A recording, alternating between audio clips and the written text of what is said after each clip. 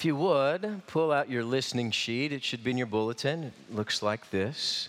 We'll read together the text for today out of 1 Samuel 25. This then is the text for today. Then David said to Abigail, "Blessed be the Lord God of Israel, who sent you this day to meet me. And blessed be your discernment, and blessed be you who have kept me this day from bloodshed and from avenging myself by my own hand. Nevertheless, as the Lord God of Israel lives, who has restrained me from harming you, unless you had come quickly to meet me, surely there would not have been left in Nabal until the morning light as much as one male." So David received from her what she had brought him and said to her, "Go up to your house in peace. See, I have listened to you and granted your request." May God bless the reading of his word.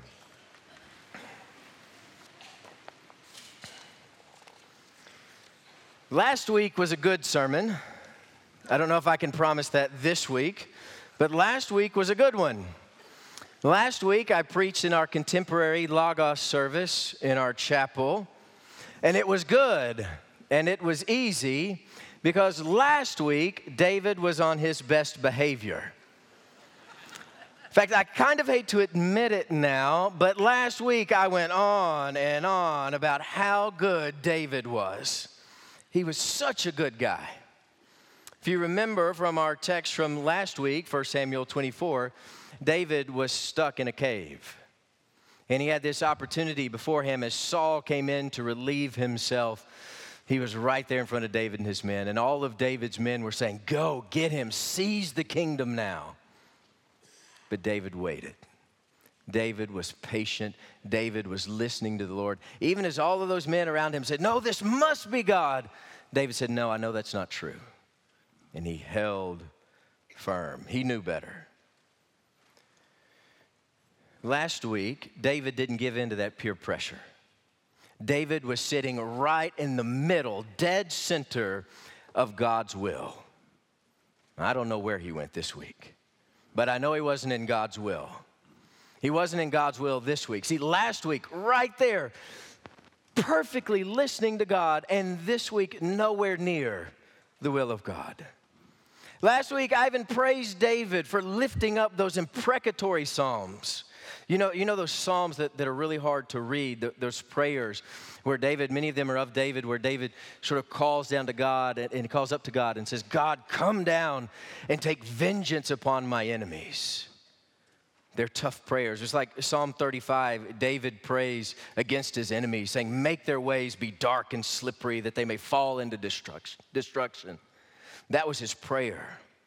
It sounds dark, but it was holy. It was David's way of handing all of that revenge over to God. He's looking up to God and saying, "I will not take vengeance into my own hands. This is up to you, my Father." It was a moment of faith and a moment of trust, and he let Saul go.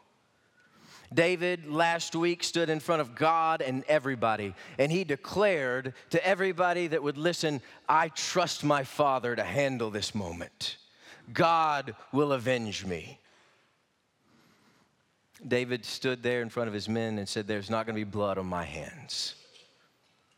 God will take care of this." It was beautiful. It was the perfect picture of trust in God. And that's exactly what we should do. If we have issues with somebody, we lay it out before our God. And we pray, trusting that God's going to handle it. We trust God will take any kind of revenge. See, we have that holy option every single day that we can wait and we can trust our God to handle it. By the blood of Jesus Christ, we can kneel at the throne of God and pray our hearts out. That was last week. Last week, David was perfect. In fact, as I was in Logos last week, I looked out into the congregation and I said, "Please imitate David. Pray like David. Stand like David. Be patient like David." But not this week. This week, I can't say that to you. David seems to do everything the opposite this week. He seems to go out of his way not to do good this week. See, as the story, as 1 Samuel 25 unfolds, David and his men are out in the wilderness. They need aid, and so he decides he's going to go to the richest guy in the region and say, please help me.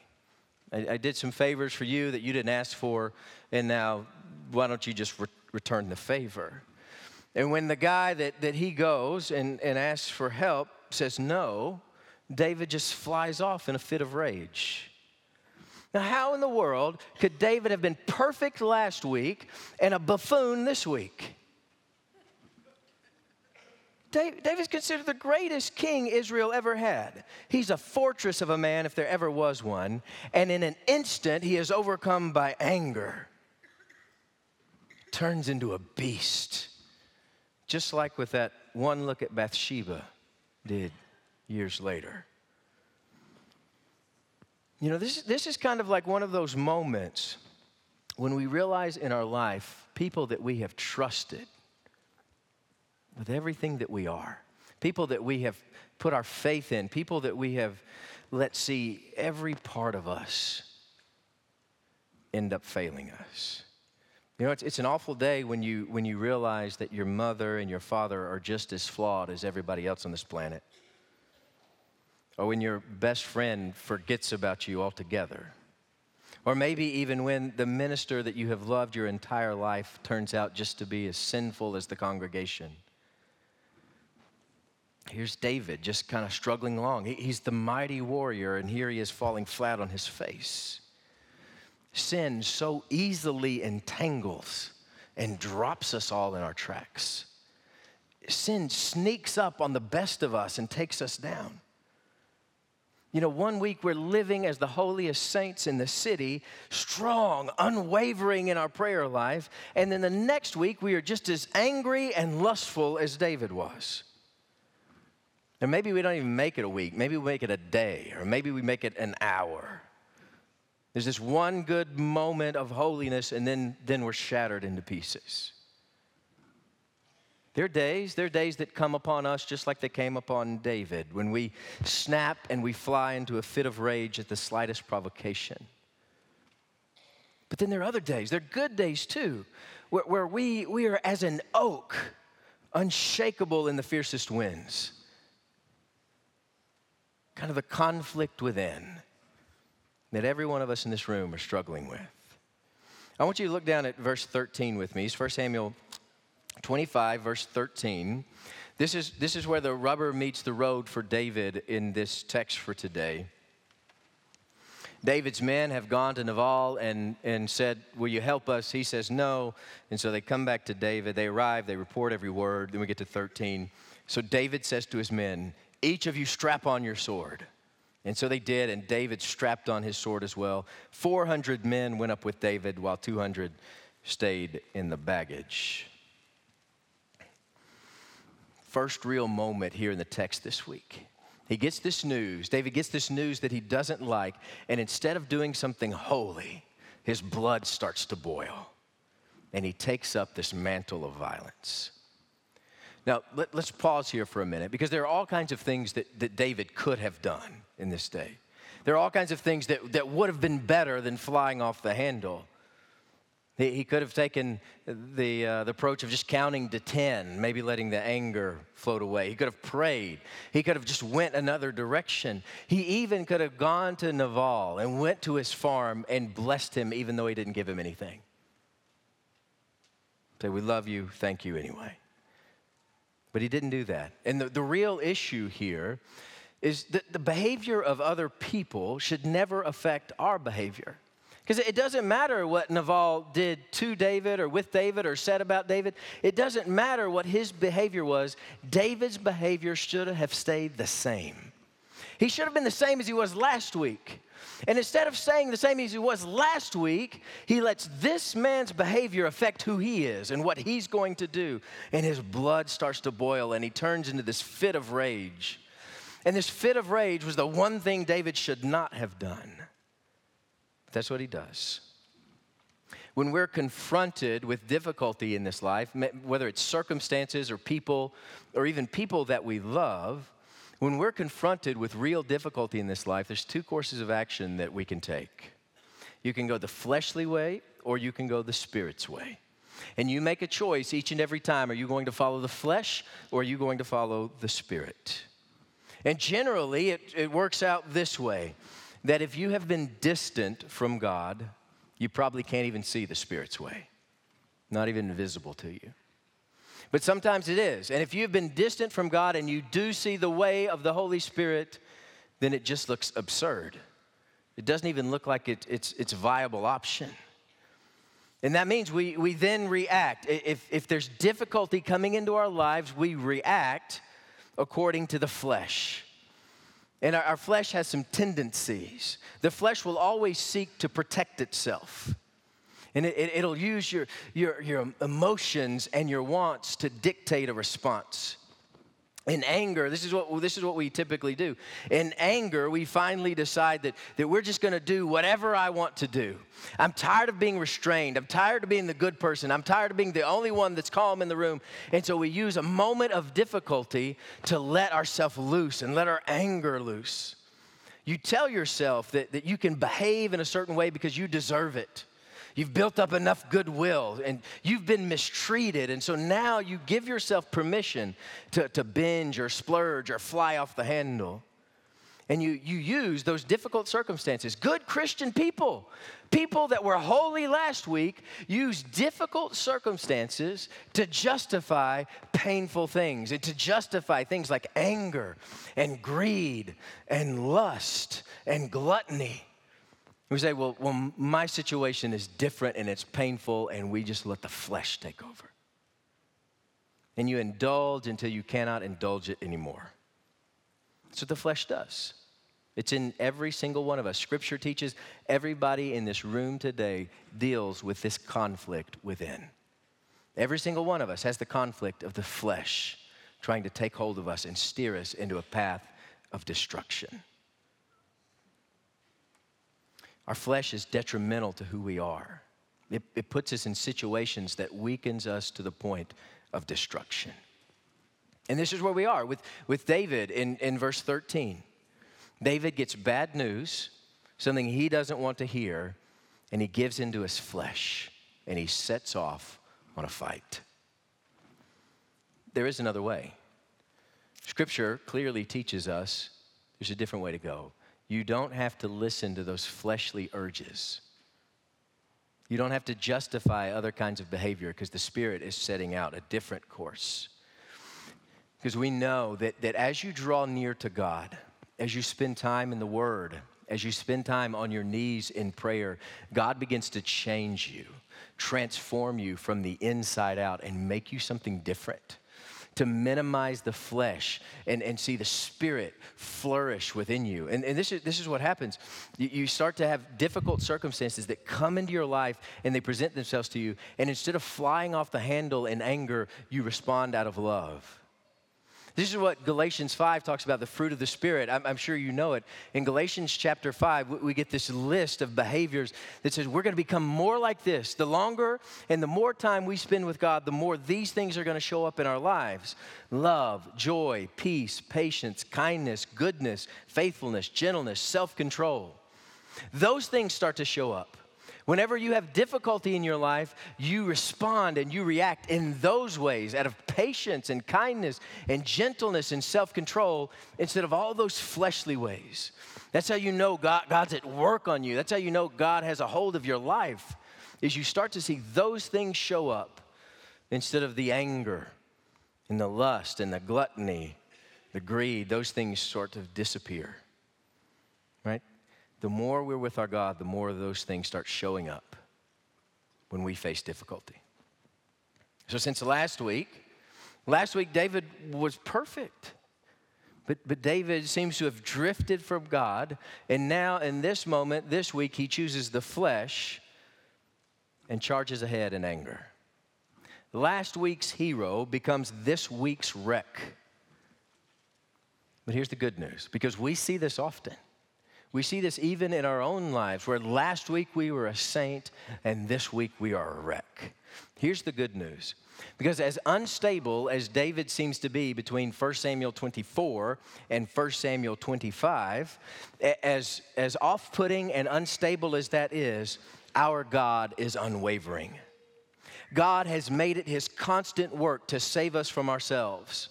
God is a master. God is a master at saving me from myself if I would only but listen. Look at what God does for David in our text for today. When David's flesh takes over, God intervenes. See, David makes this choice that he's going to charge ahead in this direction away from God, and God doesn't give up on him. God doesn't just let him run off on his own. God stays right there with him, intervening all along the way, saying, I'm with you. Come on, David. He's pulling him back all the way through here. God intervenes. Look down in the text with me, 1 Samuel 25. Let's read 31 and 32. He's already met this perfect woman. Abigail steps into the situation, listening to God. She's responding to what God's doing in this whole scene. And she stops David in his tracks. And then we get 1 Samuel 25, 31, and 32. My Lord will not have on his conscience the staggering burden of needless bloodshed or of having avenged himself. And when the Lord your God has brought my Lord success, remember your servant. Then David says to Abigail, praise be to the Lord, the God of Israel, who sent you today to meet me. May you be blessed for your good judgment and for keeping me from bloodshed this day and from avenging myself with my own hands. When we are at our worst, when we ourselves become enemies of God, God intervenes. God doesn't just let us run off on our own in the flesh. He's there fighting for us all along the way. When we run off in the flesh, God is there pulling us back, saying, come back to me. Come back home. God has made it his work to save you, to protect you, to redeem you even from yourself. See, David takes up the sword in anger, but before he even get to Nabal, Abigail shows up. And this is where the Spirit of God shows up in the moment and shows up in David. Because we know this. You've seen men like this. When men get irate, they cannot be contained. When men get emotional and finally snap in anger, usually it's only time that stops them. Especially in a situation like this, David is charging ahead. And remember, he has 400 men at his back cheering him on.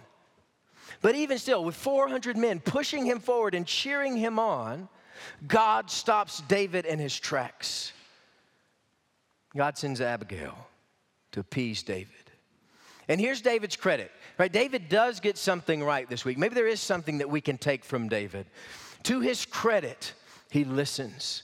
He hears the word of the Lord in this woman, and his heart is convicted. And in that moment, he relents. This is the same as repenting. He turns away from the flesh, and he turns towards God, and he says, okay. Stops him in the middle of his anger, and he goes. See, we usually do something different. It's amazing that David leaves room for God to intervene here. Because when many of us make up our mind, especially when we make up our mind to follow the flesh into dark depths, we completely ignore God all the way down. Once we make up our minds that a moment of sin is okay, we try to avoid any semblance of God. But not David here. Even after he made up his mind to act on his anger, he didn't shut God out. He listened, and he let God change his mind. I think that begs the question, how often does God send Abigails into our life? Because I think, and I imagine there's some of us sitting here this morning, and we're saying to ourselves, I wish God would have stopped me.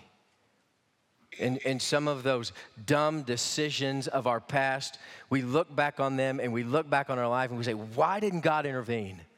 Why didn't God offer me a way out? Why didn't God stop me? Why didn't God send me an Abigail? And here's the truth. I think he probably did. I think he probably did, and we didn't listen. Because I imagine there are a lot more Abigails in our life than we listen to. God cares deeply about the decisions that you're going to make today. God cares deeply about the decisions you're going to make between this Sunday and next Sunday. And for every one of those decisions, every one of those moments of your life, God gives you all of the resources that you need to do good and to love this world and respond according to the kingdom of God. He gives you everything that you need. And God is intervening daily in our lives to make us stronger. God intervenes daily to keep us close to Him. God is a master at saving me from myself. He's there. He's calling out our names, saying, come. And it's beyond just the daily, too, because maybe we see that and we see there are Abigails that surround us.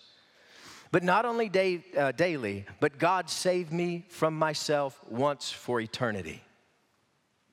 See, in just a few minutes, we're going to be taking the Lord's Supper together, commemorating what Jesus Christ did on the cross 2,000 years ago for our sake. That was God's one big intervention for you. He knew that we needed it. He knew the flesh was strong and that we are weak. And for every moment of failure, He sent His Son to hang on a cross for us. Every single one of those failings, God gave us a way out. God is a master at saving me from myself. When sin separated me from Him for eternity, He sent His one and only Son down to this earth to become a sacrifice for those failings. God knew that you had failed, and He took care of it for you. He eternally offered you a way out. That's who God is. That's what our God does. He offers us one more way out. It's there in front of us. And this meal sitting before us this morning is another reminder that whatever our past consisted of, whatever last week looked like for us, God forgave.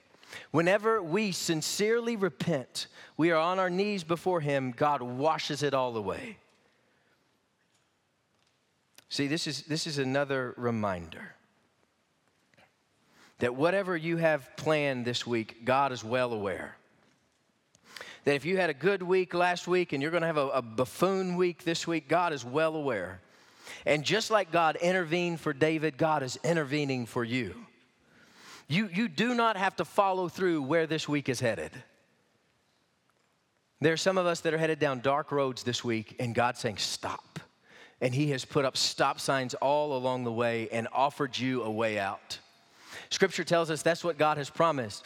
Every single time there is a way out. You do not have to follow the flesh. God gives you another way. Let's read one more text today. You can turn there with me. It's 1 Corinthians 10.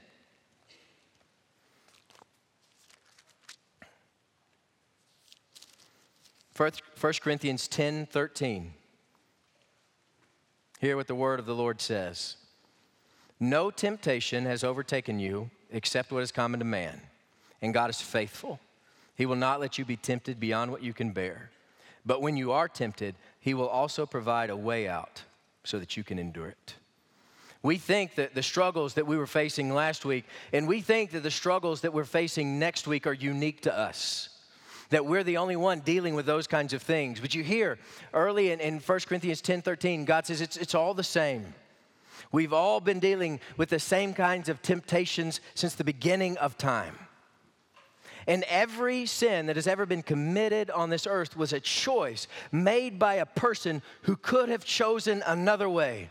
By the blood of Jesus Christ and the power of the Holy Spirit, there is another way.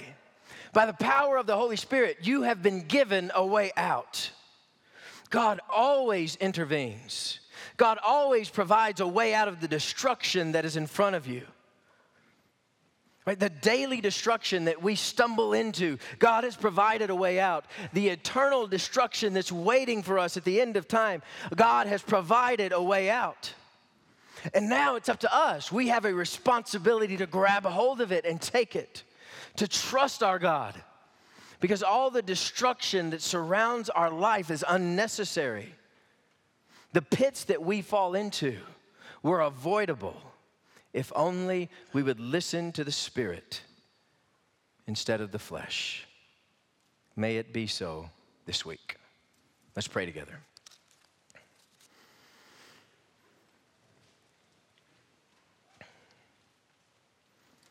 Father, we come before you this morning knowing we are broken. This is one of those mornings that we can relate well to David. And Lord, we pray that you would help us to see your intervention, to see how you've shown up in our life, how you've brought people in to warn us and to hold us. And Lord, may this morning we trust you. We put aside the flesh and trust the Spirit. Lord, come and show us your ways. It's in the name of Jesus Christ we pray. Amen.